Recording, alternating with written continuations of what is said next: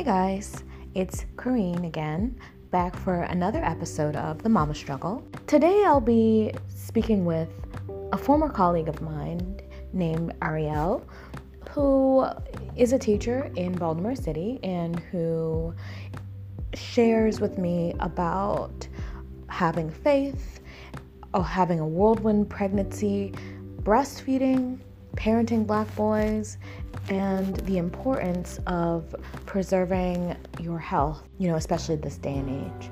And so I really had an opportunity to have a really funny and really heartfelt conversation with Ariel. For me, there were so many takeaways from this conversation, and I really hope that you all gain a lot from it as well. All right, talk to you soon. Bye. Thank you so much for agreeing to be interviewed. I'm so happy you're here. Yay, thank you. I'm getting all the feels, so thank you. Okay, so I'm just going to start right in. We're going to jump right in. And sure. I want you to take me back to the moment you found out you were pregnant the first time. Was it planned? And what was that moment like when you found out? You were just like, oh, okay. Okay, so this is a story. Now, first of all, I'm a talker. So be like, cut, listen, I'm a talker, okay? So I just want to let you know. All right. So this was December of 2013 when I found out that I was pregnant with my first son. Mm-hmm. So before I found out I was pregnant with my first son, I actually had many conversations with doctors, and they told me that I had a 10% chance of even carrying a baby. Like they were like, ma'am, this is not your ministry. This is not happening for you. Wow. Due to my past. And then it was like, my uterus is like tilted. And it was just like a whole bang of like shabams of like, I had PCOS. It was just like, no, like, okay, down. So, that September, I went to a women's retreat, a Christian women's retreat, and I wrote down like in my book of like what I wanted, what was our desires. My desire was to be a mom. I just wanted to be a mother. Like I was married. I was like, let's get this done. So at the Christian retreat, it's called the Dragonfly Retreat. All the women was like, put their hands on my belly, and they was like, it's going to happen. They like prayed over my stomach, and I just was like, yay, like this is going to happen. That was September. So then nothing happened. So I was like, oh, okay, this is whack. This isn't going down. And one day in December, in the beginning of December, I started to feel like really sick, like really bad. I was like, I don't know if this is the flu, like what's happening? And literally we went right to the doctor, and my doctor was like, well, let's take a pregnancy test. And I'm like, why? Like, you've already told me this information. Yeah. I was exactly 2 weeks pregnant. 2 weeks. He didn't even want to like give me any hopes of like a due date or anything, because I was so early on. But I felt my son, like the symptoms and everything was like immediate. Okay. So it was not planned because I didn't think it could happen. And I was just like, I'm just gonna I'm a teacher, I'm a godmommy. That's just my life. It'll be fine. But, here he come, and he came into the world like a rolling storm. So that was then. And I found out December 15th, 2013, and he came August 21st. Okay. That was like insane. So yeah, that was the first one. Okay. All right. So then tell me about your first pregnancy. What was that like? What was your first son's birth story? The first pregnancy was, I was sick. Oh my goodness. I could not brush my teeth without vomiting. It was insane. It was like, I would be doing so good. And then when it came time for me to brush my teeth, I was like, oh, I used to literally have to brush my teeth 4 times in a row because it was over. Like I couldn't put anything in my mouth. I had zero appetite. Instead of gaining weight, I lost all of this weight. Like it was insane. And the only thing that I desired was baked beans. Okay, this is horrible. So beans was my only thing that I wanted. Beans or cereal. Remind you, I don't like either one now. So that was clearly my son. And beans and cereal was my jump off. And I literally did not eat. Like my mom planned this big, huge baby shower for me, and she had all this food. My husband's side is Caribbean, so we had all this Caribbean food, and my mom's all this food, and I ate nothing but like a bowl of baked beans because I was just sick. I was sick from, I had morning sickness from the day we found out about him until my delivery date. Okay, so you had this bowl of baked beans because you couldn't eat anything. I was just sick as a dog. And I feel like I remember part of it, and I feel like everybody was just like super concerned because you weren't eating, and like that was it. Like couldn't eat it. You were just like miserable during lunchtime. I just remember that. It was horrible. I was like drinking like ice water. Like it was terrible. But you know, he was growing, and the doctors was like, well, we don't have any concern. He's taking what he needs. And I'm like, how? I literally am not eating at all. But he came out full term and big and healthy. And I was like, okay, well, okay, there we go. Good. So then the day you gave birth, then like what was your labor like? Labor. So I was in labor for 15 hours. Okay. Labor started at like 5 o'clock in the morning. And my husband, I didn't know if it was labor or not. I thought I was just, I'm so much drama. So I was like, maybe I'm just being dramatic, but I was like, something is hurting down here, but I don't want to wake him up because he has to go to work. And, you know, I'm off in the summertime because, you know, being a teacher, it was August. So I was like, I don't think so. So I didn't want to wake him up. So when he did wake up at 6:30 to go to work, I was like, hey, I've been kind of hurting for the last hour and a half. I don't know if we should he was like, what? And I was like, hold on, it's back. And like he timed it, and I was like 3 minutes apart. It was I didn't know drama, okay? So we called the doctor. The doctor was like, get here now. So we went to GBMC, and we got there at around 8 o'clock in the morning, and SJ was born at 7. He was born at like 7:30 something. Okay. So literally it was 15 hours of labor, and I just was, okay, so labor story really quickly. Oh my gosh. So he was a natural baby because, you know, I didn't know that I wanted, that I could have children. So I wanted to experience everything. I was like, I'm doing this. So we get there, and the doctor's like, you can take meds, you can get an epidural. There's nothing wrong with that. You know, you don't have to prove anything to nobody. And I was like, I'm doing this. My big thing was women in Africa do this every day. I can do this too. When I tell you the amount of pain that I was in was obscene, to the point where at at 4 o'clock, so like 3 hours before he was born, I told my mom, it was my mom, my husband, and my mother-in-law was in the room. Okay. And I told all of them, I was like, listen, I'm dying. So I want to just let you know that I'm getting ready to die. I'm not doing this anymore. So I was like, I'm gonna hold my breath till I die. Like, this is what it is. Like, this pain is obscene. Like, I'm not doing this no more. So I literally was like, I was like, I'm gonna hold my breath. Like, I can't take this. Like, this has to end some kind of way. So, so that basically, and then my husband, he was like, no, you know, he's fussing and everything like that. And he puts his mouth on my mouth, and he just every time I would hold my breath, he would breathing real heavy. And he was like, you have to do this. Stop playing. And then the doctor was like, so do you want an epidural now? Like, you want to keep doing this Shiro thing? And I was like, yes, just give it to me. Now, here's the problem. It's like 5 o'clock. So it was too late, right? So even though like they put the needle in, one side of my vagina was numb. The other side was just like, hey, I'm here. And literally felt everything. I was like, this is not, why did I even waste my time doing this needle? If I feel everything, it was the worst. It was just like the worst. But it was completely my fault. So drama. Wow. Oh my gosh. That was it. After all that, you still ended up giving birth naturally. Okay. Yeah. Giving after all of it, because I was like, okay, just give me the epidural. Like, I'm going to rest and everything's gonna be fine. And she's like, she's like, don't worry. Once you get the epidural, you're not going to feel anything. You'll just be able to see it on the charts when you're having a contraction. Lies, lies, lies, little lies. Lies. Oh my gosh. I should have did this when I first came in, because if I was going to do it, I might as well did it the right way. Yeah. Nope. Oh my gosh. Okay. So then what was the first postpartum period like? Like, what kind of support did you have? Like, how was that?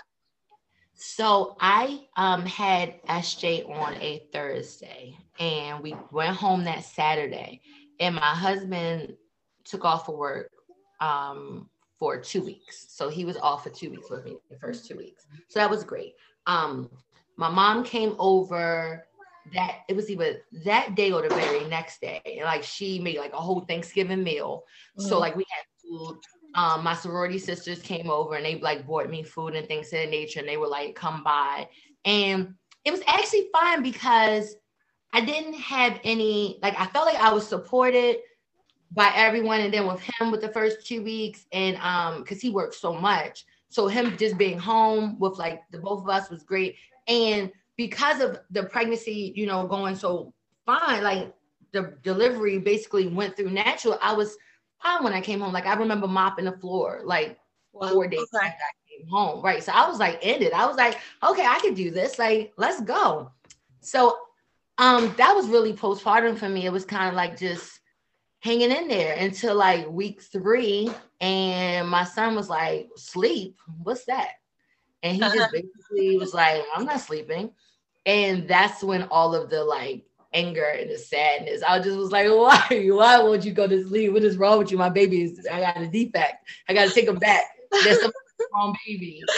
So he wasn't a sleeper. He was not a sleeper. So I was so tired and I was off of work for the first 9 weeks. So when week 10 came and I had to go back to work, I was literally a zombie. I was like, I don't know how I'm supposed to be up with him all night long because he's breastfed. So it's not like I can give him to my husband. So I just was like, I'm just up and working on 2 hours of sleep, period. And I was just like, I'm going to make it work until I pass out on this floor somewhere. Oh my goodness. Okay. All right. So then can you talk a bit about your transition back to work? Like, aside from being a zombie, like what kind of preparations did you put in place to make that transition back? And like, how did you feel about it? Like, what was that like? So that was a sad period for me because I did not want to leave my baby. I was like, first of all, it was a miracle that I even had him. So I was like, I don't want to leave him. And like, I used to talk, so background is always been my mom and my sisters. Me, my mom, and my sister, we call each other like a triangle. Like that's just the 3 of us. So I used to complain all the time to my mom and my sister, still to this day. And I'm just like, I don't want to leave my baby. Like, how am I going to do this? Like, I'm not going to school. I don't want to teach somebody else's kids. I want to stay with my kids. Forget these kids. That's just kind of like the feeling I had. Like, I don't want to see these kids, even though I loved my babies. I was like, I didn't start the year off with them. I didn't even know them. So it was November and I just was kind of like, So my sister, who was going to college at the time, decided to change her schedule around and she watched my son until June. So it successfully like allowed me to go to work and have like peace of mind was the fact that when I left out the door, I knew that like the best person in the world that could have him besides my mom was there. So that gave me like peace of mind. So, so it wasn't as bad as it could. If I would have had to put him into like a daycare, I don't know if I would have still been with Baltimore City Public Schools because I really was like, I cannot. But she stayed with him until June. Then I was off those 2 months, July and August. And then I found this wonderful woman who had him up into 3. And she actually has my other son now. So I found like a neighborhood, like the neighborhood grandma that holds all the kids. I found like that. And that made it like a little better. So that was my preparation. It was a lot of figuring out who was going to have him. How does this work? Like he's breastfed, you know, have I pumped enough bottles? Do I introduce formula now? Because when do I pump? Because I'm at work. So it just was kind of like a whole mental thing. Like, you know, how do we prepare for this? Yeah. Wow. Yeah. Okay. It's a lot. It's a lot to juggle and manage. Absolutely. Okay. Yeah. So talk about your second pregnancy and birth. What was that experience like? Well, first of all, like, you're teaching for a while, you're minding your business, and then poof, you're pregnant again. So like, What was that moment like? What was that like? Okay. That was a hot mess. Okay, so that's the pregnancy that led to my tiny terror. That's what I call him. Okay, he is just like the most, like he's just the most. That pregnancy was a complete shock. When I tell you that was I bought 7 pregnancy tests because I was like, this is not true. There's no way this is true. Like, what? Happening right now. Yeah. What happened was I went out for my birthday. So my birthday is February 12th. Okay. Went out for my birthday with my husband. Went to go see an Erykah Badu concert. You know, had a nice weekend with my husband. And at the end of February, I started to feel like death warmed over. And I was like, oh my gosh, I remember this feeling. Like, what's happening here? So before even going to the doctors, I like just went straight to CVS and I purchased one of every kind of test. I'm talking about the one that said pregnant, the one that had the 2 lines, the one that had the plus sign, the one that had the dots. I wanted each one. I even went to the dollar store and got the dollar store one. I spent like $50 on pregnancy tests. And I peed on all of them and they just like in a row. They was like, pregnant. And I just laid on my counter. And I just was like, let me just wait till he comes home because this is a mess. No clue. Okay. No clue. This was 5 years later. Like we were not banking on this happening. And it definitely did. And it's just like, wow. Oh my gosh. That's so funny. Okay. So then and then with him as well, they found out when I went to the doctors that I was about 3 weeks. So come to find out that I just, I find my signs early, like when it happens. It's just like immediate, like. Yeah, it's immediate. My body's like, something's attacking you. Yeah. Something's wrong. Right. Okay. Not just me anymore. What was his birth story like? He is my premature child. Okay. So he's my preemie, my baby. He's like I said, my tiny terror, because the only thing that's little about him is his size. Besides that, he's like a giant in every way.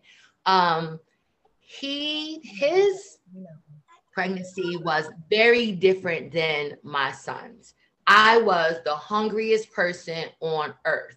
Like, I was like, I want to eat everything at all times. Like, I was showing with him at like 5 or 6 weeks, I feel like it was insane. So my belly came super fast. With my first son, I really didn't have a belly because I lost so much weight. But with this baby, I couldn't wear pants after like 3 months. I was wearing nothing but dresses because nothing fit over my stomach. That's what I say. Yeah. The second pregnancy was real. Like it was insane. And we thought that he was a girl because it was so opposite from my first. I was like, oh, this, like, I'm about to have my little girl because that's what this is. So his pregnancy, so we found out about him at the end of February. Mm-hmm. Everything was great.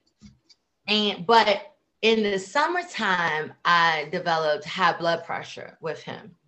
And I thought that was because I was just hungry. Like, and that's when Popeye's chicken sandwiches came out. So that was my thing. Like, I would drive to like a Popeye's and get a chicken sandwich at any time. Like, that was my thing. So I thought that, with the food I was eating, because before that I was a vegetarian. So I was like, I'm eating chicken now. Like, I'm eating bacon. Like, that's why I have high blood pressure. So my doctor was like, cut it out. I was like, I can't. That's all I crave. It's like food. That's all I want. I just smell it in my sleep. I just want chicken. It's insane. So in July, I started having high blood pressure readings. And around August is when my doctor was like, listen, we're going to have to put you on high blood pressure medicine because like this is getting out of control. I was like, okay. And she started to, and then my body started to retain like so much fluid, right? I just was like, oh my God, it's like literally you could not see my ankles. Like I could press my finger on my ankles and like see dents in my, like it was insane. Wow. This is craziness. Like I never knew any of this was going on. So August comes. Is this what I'm just rambling? Tell me if this is like. No, this is perfect. Thank you. Okay. Yeah. So August comes and I wake up and basically I'm like in a pool of like, I thought it was like urine. I was like, I pee on myself. So I was like, what is going on here? So I called my doctor. My doctor was like, is anything still coming out? I was like, no. She was like, well, then chances are you just peed on yourself. Like, get yourself together and wear a panty liner. I was like, okay. So I was good with it. So I went back to school in September and started to prepare. He was due November 5th. Okay. So October comes. And then in September, my blood pressure readings started getting higher and higher and higher, even though I was on medication. So that was weird. I had tried my best to cut back on like food and like change my diet and things like that, and it didn't work. But I was like, okay, something's going on. And then they started to require me to come in every Tuesday and Thursday to get like this monitoring done. And I was doing it and everything came out fine with the monitoring. Well, October the 10th, so he was about 36 weeks. Okay. October the 10th, I went in to get my 36-week ultrasound and I brought my son. So I brought my first son. My husband was there. We're like, we're going to see your brother. Yay. And she puts the wand across my stomach and literally you saw nothing. Oh. I'm talking about, it looked like static from an old TV. She was like, what's going on here? So she was like doing all this movement. Like she pushed my belly around. Wow. She finally found the baby. She measured the baby. She was like, oh my God, like he's measuring so small. Yeah. And he's like, okay, we need to contact, like, that was the nurse that did that, the technician. So she's like, we need to contact your doctor. So my doctor comes in and she's like, we don't know what's happening. Like you've been being monitored every Tuesday and Thursday, da, da, da. So come to find out in August, when I woke up in that puddle of what I thought was urine, my water basically broke. Oh my God. Mm-hmm. Yep. So at that time, so he would have been 28 weeks. At that time, not only did my placenta stop growing, also the amount of fluid that was around him shrunk like expeditiously. Yeah. So the reason why they couldn't see him is because he was literally like smashed up on like the bed, like shrink wrapped, like like he was like in there, like I'm still chilling, but I can't breathe. Like this, what's happening here? So she was like, okay, you need to go to the doctors, like you need to go to the hospital immediately. Like we're having a C-section now. And I was like, what? It's October. Like this baby's not due to November. Like I have no idea what's going on. They scheduled me for emergency C-section. They was going to induce my labor. I got there at like 11 o'clock at night on the 10th. They started to induce my labor.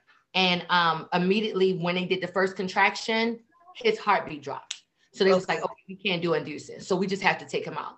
He was born at like 4 o'clock. So I literally had no labor with him because I got there expecting to have 2 or 3 days of being induced and he couldn't handle it because he was so small. Yeah. So when he came out, they were like, oh my gosh, like your placenta is the size of somebody's placenta that would have been 28 weeks. He was only 3 pounds. So it was crazy. So at 36 weeks, the time I carried him, he's only 3 pounds, but he had no lung issues. He was the loudest little teeny thing of all time. He had no wires, no tubes, no anything. He was in the NICU because he couldn't regulate his sugar at the time. Okay. So I was the NICU mom for about 14 days. So about actually 2 weeks exactly. We came out on October the 25th. And other than that, like he just was a small baby. So that was his whole story. So the high blood pressure and everything was leading up to the idea. What I thought was food was actually me. After I had him and he was in the NICU, they found out before they had to test my urine before I went home. They found out that I had preeclampsia. So I had to go through a magnesium drip for 24 hours. Like it was so much drama surrounding his birth. But when I tell you, literally, this little boy is just like, yeah, I'm small, but I'm here. Like right now, he's 15 months. And at 15 months, he's only 20 pounds. So he's really supposed to be like 24. So he's still small for his age. Like this thing is like talking my head off and like slapping up and climbing on things. And I'm like, boy, you've been here before because you was a hot mess. So that's my little tiny Tara. So Oh his my story is goodness. so different than my first. Yeah. Let me just insane. So, okay. So then just to make sure that I understand, you they didn't diagnose you prior to having him with preeclampsia. That was Nope. something, so that's something that they didn't catch. They didn't catch. They literally took, well, actually, let me be clear about, let me make sure I'm saying it right. When I went in to be induced, they asked for urine. When the urine, and then he came like hours later, like that. The urine that they was like, oh yeah, let's check the urine before all hell broke loose with her. Oh snap! It says that it's preeclampsia. Like it's some stuff up in her urine. Oh, let's check it again. Oh, it's big time. Let's put her on a magnesium drip. Literally, that's how it went. It was like, y'all, I was almost out the door. When I tell you, it was my day of leaving. It was that Wednesday, and he was going to stay. But I was like, okay, I'm going home to my baby. I was packing my stuff up, and the doctor came in like, hold up, wait a minute, because if you leave, you can have. Actually, you have to stay for another 24 hours in a different room with a magnesium drip, and you have to pee every hour to pee this magnesium out, because you can have a seizure, you can have this, you can have that, all of these things with preeclampsia. That was not on my radar because no one brought this up to me, but I should have been more perceptive when it came to like the high blood pressure and things like that, because as soon as he came out, my blood pressure dropped, and I haven't had since then. So everything was like, warning, something's happening inside your body. And I was just like, give me the chicken. Like, I didn't think it was like nothing. Chicken. All right. So it was insane. But that pregnancy was all surrounded by God. Let me just tell you, because that boy was to be here. So then can you walk me through the moment when you had to leave your son in the NICU? Like, what were you feeling in that moment? That was horrible. That was hands down one of the worst experiences like that I ever felt. I was, so I gave birth at Greater Baltimore Medical Center, and they had like a baby NICU, like a little teeny, because it was a new hospital. So it was like for the babies that just had like little teeny problems. And not that he had a large problem, but he was so small and his sugar level was so low. They were like, we can't actually handle this. So they were like, let's send him to Mercy, which is our partner. We're going to send him to Mercy. And then I promise you, like at Mercy, you can talk to him every day. You have like video cameras to see him, all this other kind of stuff.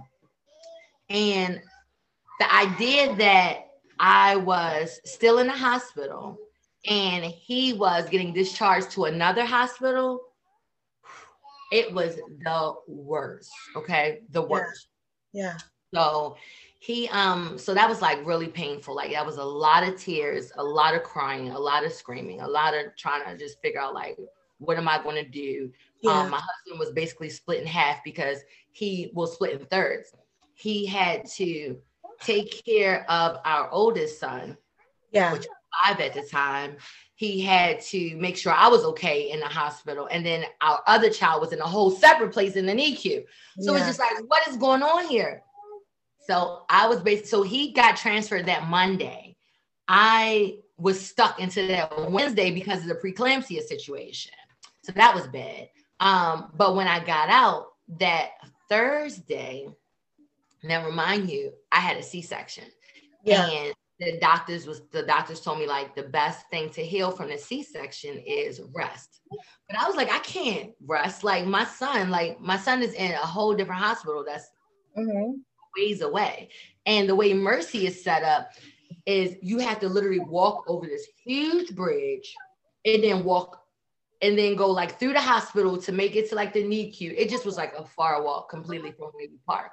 So every day with this fresh C-section sore, with this bind around my stomach, I'm like trucking it because I was not going to let one day go by that I didn't see him. Like I was like, while SJ is in school, because he was going to George Washington at that time, I was in a pre-K. I was like, while he's in pre-K, I'm spending all my time with 7.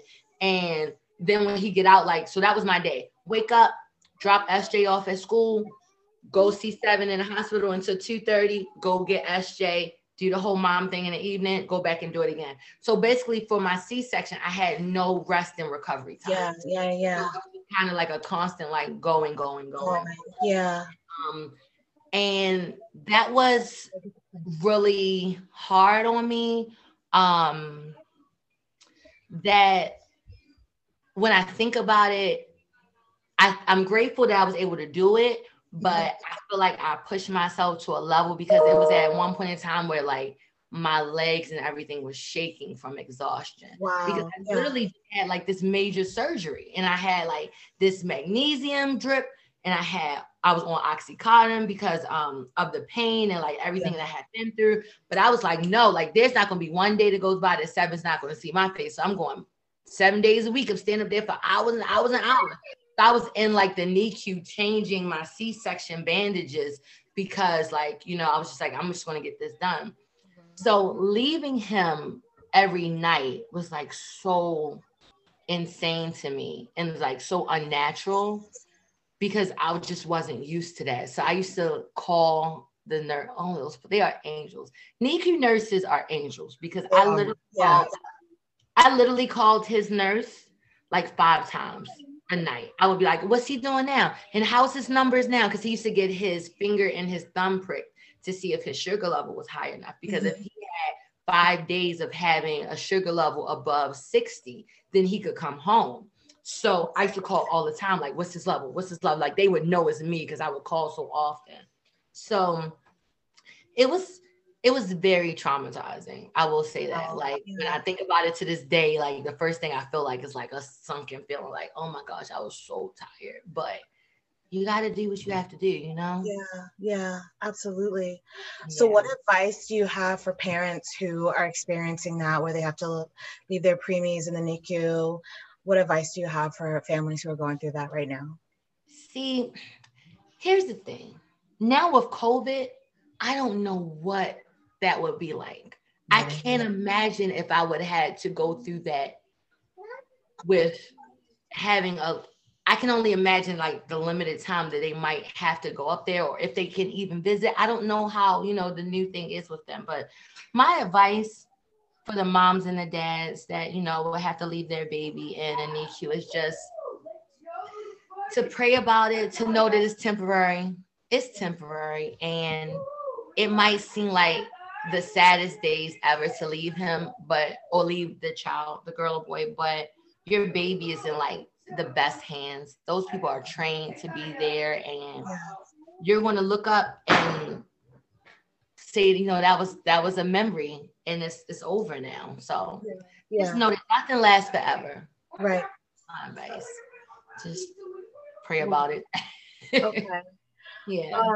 Can we talk about breastfeeding really quick? Of course. What's breastfeeding like for you in both situations?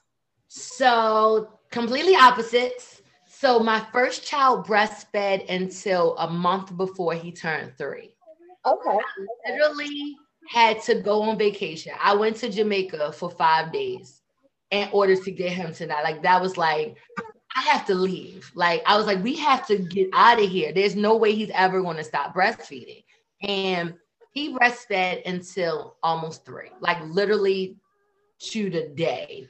And that was like a connection for me because breastfeeding has always been so like spiritually tied. And like, I love the idea of like, when he wasn't feeling well, like my breast milk increasing and just seeing like his body's growing because of the milk that I'm giving him and the things that I'm eating is like reflecting like in him and things like that. So breastfeeding has always been like super special. Now with my tiny Tara, he still breastfeeds at 15 months. Okay. But he's not really, he's like, he'll breastfeed to go to sleep. Okay. And other than that, he's not like a big breastfeeder unless he falls. If he hurts himself, he's like, I need mommy and I need to nurse like right now.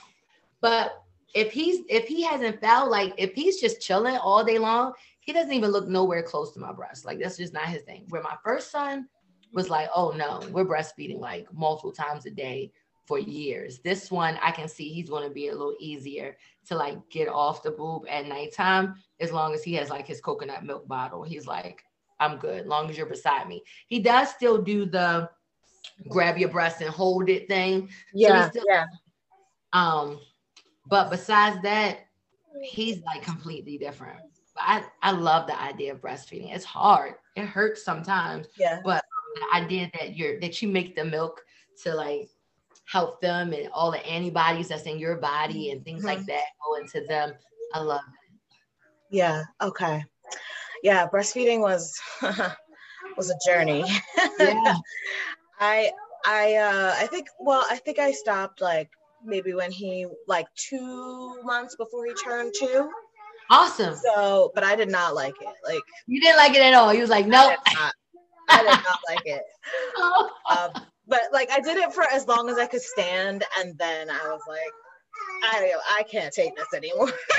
I love it. He was like, it's over. Yeah. Was it hard for him to get off? Because my son literally, it's like he had a funeral. Like when SJ was going, when I came back home, he was trying to nurse again. He cried for days straight. I was like, you are in mourning. Like, what is happening here? It was not a good experience. Like getting him to finally be off. He was like, no, this is not happening. Wow. No, it wasn't that hard. I just kind of like told him, we're not nursing tonight. Here's a cup of milk from a cow. Like, wow. And he was like, okay. I mean, he cried a little bit, but after a while he was just like, okay, fine. I love it. Not mine. Mine was complete. Okay. So let's talk about pandemic parenting. Oh my gosh. How's it going? How's your family coping? And how are you coping with kind of like being a teacher and balancing it all? Like, how are you guys doing? Listen, it is drama and hard. It is so hard. So SJ's in kindergarten this year, and he's in my class. So imagine that, right? So I am trying to teach 20 kids online, and then teach him, because his desk is right beside my desk. So I'm still like, focus, pay attention. Oh, wait a minute, let's go take your break. And it's just like, oh my goodness, I feel like the teaching and the parenting part, I am literally split in so many ways, to the point where Saturdays and Sundays, there's no planning, there's no school talk. I don't care if you have homework. I don't care if somebody sends me a meeting. It's, you want to be on the computer? Nope. All technology is shut down. It's just not. It's email. What's email? Like, email, like, no, I'm deleting my Outlook app every Friday, and I'll put it back on Monday morning. It's insane. Like, pandemic parenting is just like hard. And it's, you know what? It's so guilt ridden too. Because I'm like, all my baby has is like, okay, his brother is 1. And although they play and they're like the best of friends, SJ's 6. So like he wants to do like active things, and 7 is like crawling on the floor. Yeah. So I feel so guilty at times, because I'm like, maybe I should go take him to a walk, or take him on a walk. Or maybe we should go to a park. Oh wait, that playground might not be safe, because what if it's germs on that playground? Okay, we can't go to a playground. Okay, let me give him this tablet. Oh wait, can't have him on a tablet too long, because what they say about screen time. But hold on, we're not doing nothing anyway. So, go ahead and watch this extra movie if you want. So then it's kind of like, am I buying him too many toys to substitute him, not being around friends? Am I letting him watch TV too much? Should he have a bedtime? Why? We're not going anywhere. So all he has to get up in the morning, his Zoom session doesn't start to 10. So it's just kind of like, we are over here freestyling life. Like, I feel like I'm just winging it. This thing with pandemic, I'm just over here like, just don't kill yourself. That's kind of like, I'm winging it, and I'm just hoping that it's going to end soon and he'll be able to be around, people safely and things like that. But until then, he's on his hoverboard, rolling around the house, running everything over, and I'm over here trying to teach at the same time and wheel him in. So it's difficult. Wow. Yeah, that's so interesting. Thank you for touching on the guilt piece of it, because I feel that Yeah. every second of every day. I'm just like, Yeah. oh God, I'm not like teaching or like doing half the things that you're doing, but I'm just like at a certain point, it's like I am with my kid 24/7. I don't get a break. Like Exactly. I like at the end of the day, I literally put him to bed and I just like sit and I zone out. And Yes. then I feel bad. So I'm like, oh man, like Mari got like 2 hours of screen time today. And like, is he gonna have ADHD now? Like, just like all these things. All the things Oh that you read about. Yes. Like, I feel like none of it is valid. None of it applies during a pandemic, as far as I'm concerned. It doesn't apply. Thank you. Well, yeah. So thank you for touching on that. Seriously. Yeah, that's the main feeling that I have. It's just kind of like, I want to, I want to get him out there and I want to do certain things, but then I'm like, I'd rather him be safe. And then it's really looking at the idea for me, now that Baltimore City is touching in on going back to school and being in person, it's like, no, not for my baby. And yes, I do want him to be around other people and to socialize, but I can't risk something happening to him. So it's like, I'd rather just suck this year. Ooh, it'll be a year in March that it's just been me and him solo. Yeah. I'd rather just suck this year up and know that he's safe. And I'll make up for the socialization later, and like we'll do like Zoom birthday parties, or we'll like take a long walk, and when you see people across the street, he like waves. But it's to the point where like my baby is now talking to the stuffed animals. He's like, "How was school today? Oh, today was good." And I'm like, my child has imaginary friends now because there are no friends. So it's just like a whole guilty like, but I'm just taking the good with the bad. All right.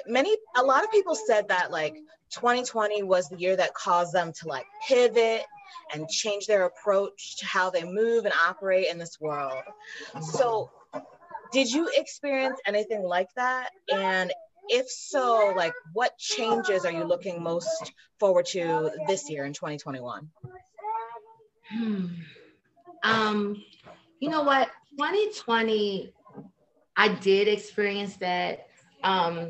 It actually caused me to move slower. I'm used to being so, let's go, like 15 alarms on my phone. 7 has to take a bath at this particular time. Actually, has to take a bath at this particular time. We have to be laid down by this time. Like I was so stuck on like being the person who needed to have control of everything. Yeah. And now kind of with this pandemic, it's just kind of like, if it happens, it happens. And I realized that if SJ goes a night without a bath, like he's not going to wake up a pile of salt. Like he'll be fine. He's fine. Like he can take a bath in the morning, or we can skip a day. Okay, we're fine. So that's just kind of like, that's what I'm taking into 2021. It's kind of like, you're not always in control. You can slow down. Everything isn't scheduled. Like some things you just wing it and just be free about it. And I'm like that with, I see this is dead though. I'm like that with like my personal life and things like that, but I'm not that way as far as mommyhood is concerned or professionally. And I put that into my mommyhood now, because with them, I always felt like in order to be a good mom, you need to make sure that they are eating their vegetables and going to bed at this time and taking a bath at this time and like, no screen time and make sure that. And now I'm just kind of like, they are fine. Then last night he had boxed macaroni and cheese for dinner. And I was just like, you know what? You liked it and you ate and you were okay. And that's what he did. So I'm just kind of like just easy breezing it through life right now, because it's so much drama out there in the world. In this household, in this tiny little box of mine, I just wanted to be as carefree as possible. So everything isn't neat. Everything isn't as scheduled and planned, but it's just kind of like it's us and everybody's alive. Yeah, that's awesome. That is awesome. Like, thank you so much. Cause I just feel like a lot of times we don't give ourselves like that kind of permission to like slow down or let things not be perfect. Like, my son had saltine crackers for dinner. There we go. And like, I mean, he had like other things, but like that was like part of his dinner. That was his starch. And that was what he wanted. And he's fine, you know, like he's growing fine, you know. And yeah. Okay. He's okay. Yeah, Listen, he's fine. That's what it is. Sometimes I feel like we just got to give ourselves a breathing. That's kind of me being a pot calling the kettle black, because I don't really give myself as much breathing as I should. But when things are out of my control, I'm just kind of like, well, it didn't happen today. It'll happen tomorrow, hopefully. Yeah. All right. Okay. Can you talk to me a little bit about the significance of raising Black boys in the U.S. today? Can you talk to me about the significance of raising Black boys in the United States today? Like what goes through your mind, like as you parent your boys? How do you strive to set them up for success? Like, what are you thinking, especially given like the kind of climate we're in right now? Like, what goes through your mind when you think about that? It is the scariest thing in the world. I'm petrified, to be honest with you, because my children, so my husband is 6'4", 280 pounds. He's a big guy. Okay. And my son is already, my oldest, is way taller than he's supposed to be at this age. And this little one is half the size of my son, and he's just one. So I'm bound to have like these huge statuesque like boys, you know? Yeah. And it scares me with the climate and the culture that we're in, because I know that when people see them, or I just don't want them to be a threat as a Black boy.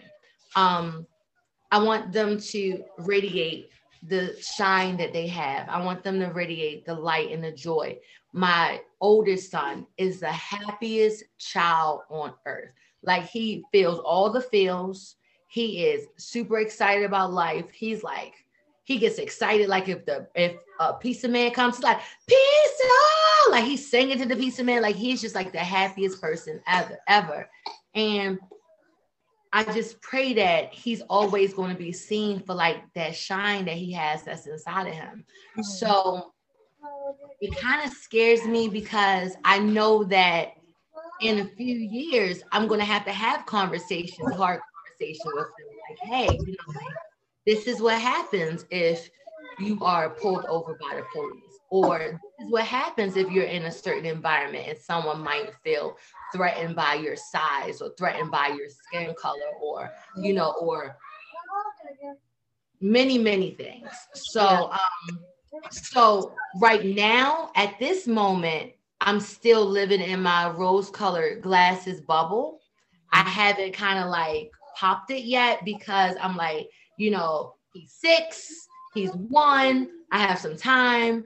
But in the back of my head, I see things like things that happen on television and all of like the killings of unarmed Black men and things like that. And I'm like, that legit like could have been my son, because it just could have had like the circumstances. Who would know? Like, could be my husband. Like when my husband walks through the door every night, like him turning the key is my absolute favorite sound in the world, because I know that he's sick.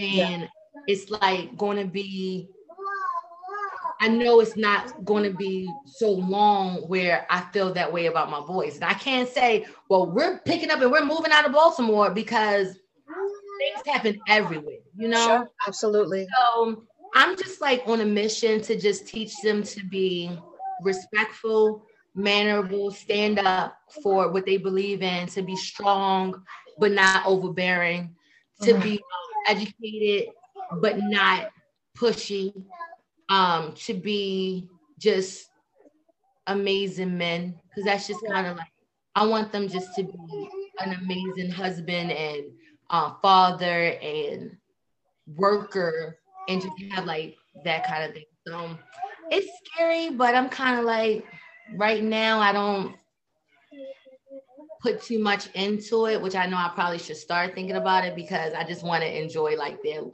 little bit of time right now. Yes, absolutely. A lot of time left of this. Yeah, I get that. No, I get that. Seriously. Okay, so what about your relationship? So how are you able to be present as a mother and in your relationship? And like, what advice do you have for people who are just like navigating their own emotions, as well as like being present for their significant other and their kids and their job? Like, relationship thing, like what what are we doing? Like, what are we doing? What are we doing? Let me tell you, it's a mess. So with my first, I was completely just him. I was like, even though I've been married to you, I've been with my husband for 14 years now. Okay. So even though we were together like 9 years before my son came, I was like, who are you? I'm all about me and my baby. Like, you sleep downstairs if you want to. So that was horrible. That was like not the best thing in the world. So I kind of like did like a lot of pushing him aside, and it did not do well for our relationship. But he's a very like upfront and like honest person to like a fault sometimes. So he kind of told me like, I'm feeling neglected. He didn't say it in that way because he's that man that's not going to communicate that well. He's just kind of like, I don't get no time. So it's kind of like that kind of situation. So I read it as he was feeling a little bit more neglected. He didn't feel like he was a part of it, because motherhood swallows you up. It's 24 hours a day, 7 days a week. It's like, there's no lunch breaks. There's no clocking out. I can't even use the bathroom without them knocking on the door. Like, mommy, look at this. What? Like, it's insane. And my husband can come home and he can go upstairs and use the bathroom for 45 minutes and then take a shower for an hour. Yeah. And I'm like, you've been gone for 10 hours. And now you've been upstairs for another 2. We haven't seen you for 12 hours straight. My kids don't say nothing. Let me go upstairs for 10 minutes. They're like, mommy, you alive? You okay? What are you doing? So kids kind of swallow you up. So my advice, which is probably not even good advice because I really need advice myself, is to kind of like try the best you can. Yeah. With this one, with my smallest, I did things different. I kind of like had my husband involved in all of it. I always say, go get your child. I did the whole your child situation. Don't pull that. Stop it. So I did, stop it. So I did the whole, your child, go do this. Or, go, I kind of like gave him tasks to be as involved as possible with my youngest child. And then when it came time for them going to sleep, I always managed to like stay up for like an hour or 2 later, which is a killer. Okay, it's like when they close their eyes, I want to close my eyes too. But I know that it's important to like give him as much time as possible, even if it's watching him edit his photography or talking to him about something that happened crazy at work, or like watching TikTok videos, sending it back and forth with him. Even if it's as small as that, I try to stay up for additional hour just to give him a little bit of like my time. No, us, not my time, but time for us to be together. Yeah. Okay. But it's hard. Oh my gosh. It's like, how do you do this? And it really is. It's so hard. I think, look, the first year, I was just like, I don't know, guys. Like, I don't know. But that's true. We're finally like in a groove now. See, and that's a good thing. Yeah, we're just kind of like, okay. I'll try my best. It's rough. Yeah, it's hard. It is. All right. So you have a side business. I do. Can you talk a little bit about that? What inspired the idea for it, and what are you hoping it becomes later down the line? So my side business, I make drinks. This is so bad. Okay, this is how it started. I was the one at the party like, hey, let me pour you a drink. Like, You don't need to call the bartender. You just need to give me some drinks. I'll put them together and make drinks for everybody at the party. I've always been that girl. Like, Okay. oh, your cup is empty. Let me like make it. So at this time, I'm thriving to get my business to get like an LLC and things like that, so it could be like a little bit more legal. Okay. But that kind of inspired it. The whole idea of, I love lemonade. I love everything about lemonade. I love the different flavors of lemonade. So I just started to take the idea of my friend saying to me at one particular party, she's like, you need to jar these and sell them, because let me tell you something, I'd rather buy this than what's at the bar. And I was like, okay, wait a minute. Okay. So like, that's kind of like how the situation went. And at this point right now, I've stopped making them only because I'm so overwhelmed with life.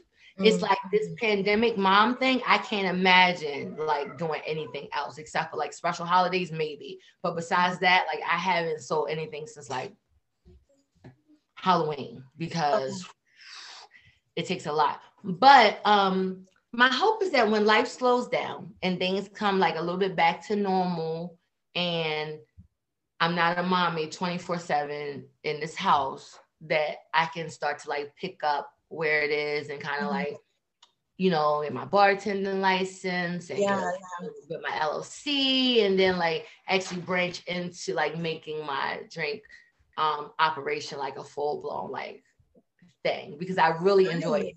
I love serving people. Like that's my thing. Like I wish that I could cook for masses, because I would be that person that owns a restaurant. Like I love that kind of thing. But yeah, right now it's just a little busy. So it's hard to run that with life that's happening with this mama struggle. Yeah. Right. Thank you. Shout out. Okay, so one of the things that I wanted to ask you about was the importance of taking care of oneself and one's health. And so like, just from being around you and like working with you, I know that you've experienced like some health challenges just like in your own life. And so like, can you talk to me about like how you worked through those, or like how you're working through those, and how you take care of yourself? I'm trying to still figure that out. I have started, and this was just recently, fairly recently, I started to I would send the children upstairs. Their father would come home, take a shower, get out the bathtub, start editing. He would take the boys upstairs. And at like 9:00, I would stay downstairs, and I've started to like meditate for, 15 to 20 minutes, just a YouTube video on meditation. I would do that. I started to like do exercise. Like I love like soca aerobics. So I would spend a little bit of time doing that.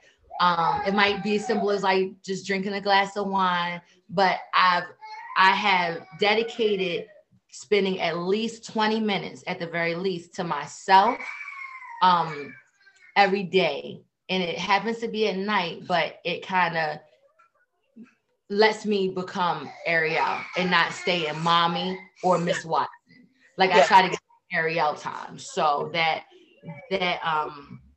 I do that for, like 20 minutes strong, and then, or a little longer, depending on what I'm doing at that time. But I think it's super important to always like say, like, you have the babies, like they're fed, they're washed, everything's great, let them play, but they need to play near you, because I want to be downstairs on a completely different floor, the completely different level. And I want to tune everyone out, act like y'all don't even exist, and focus on me for a second. And that's kind of like how I do that daily. Awesome. That's awesome. So this isn't on my list of questions, but you did mention that you experienced like some of the symptoms of like PCOS. And so I was wondering if you felt comfortable kind of like sharing like your journey through kind of like working through that, because I know it's a challenge for a lot of women. And just wondering, if you had any like tips or advice for kind of like navigating that.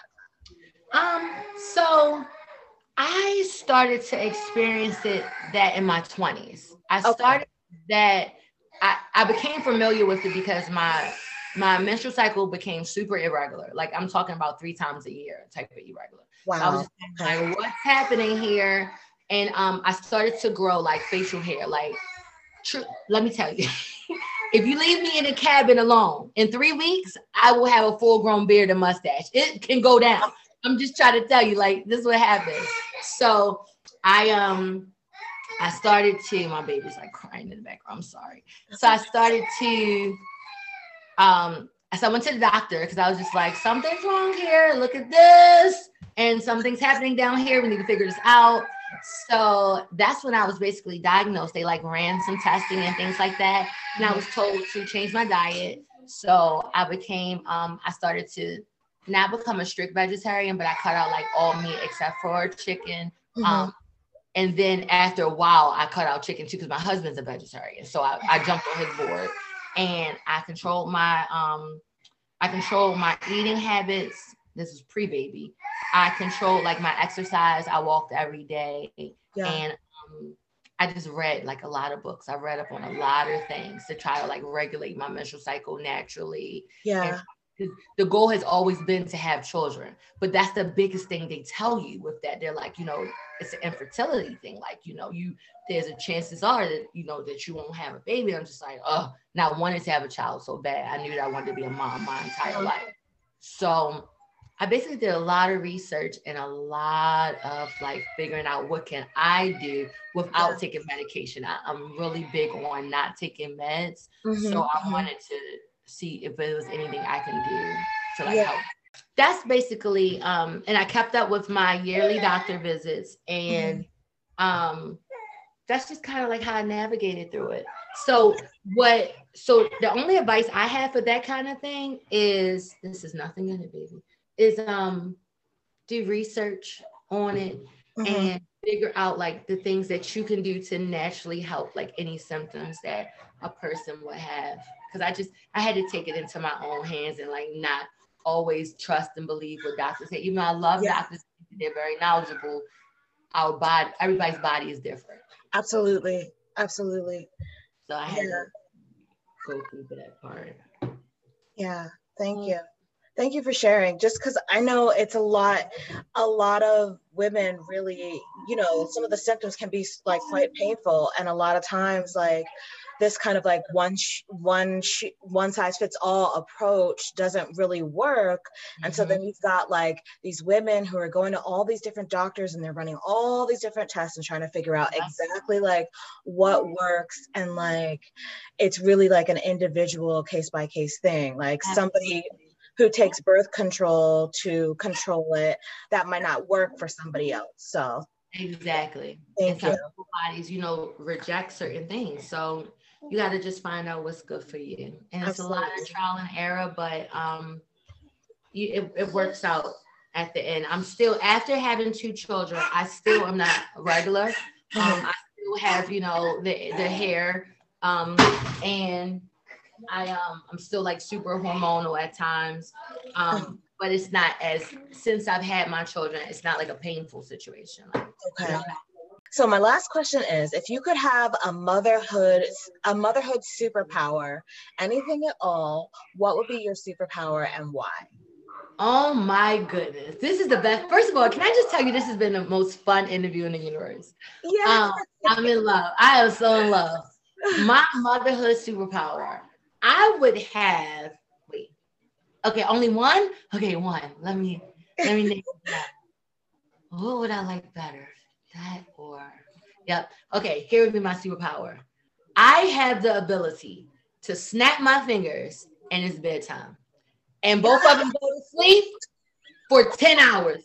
I'm talking about 10 hours strong. I'm talking a smooth 8 to 6 or 10 to 8, something. Like I need to be able to say, powers unite. And they're like, and it's no waking up in between. That's my group. Like, you know what? Bedtime. Right.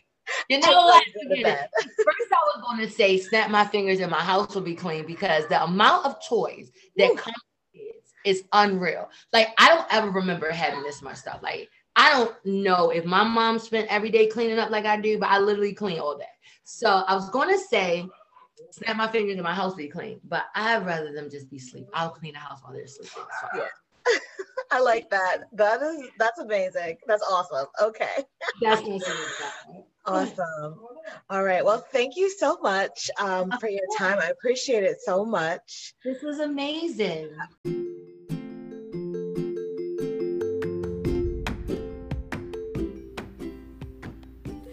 Hey mamas and lovers of mamas out there.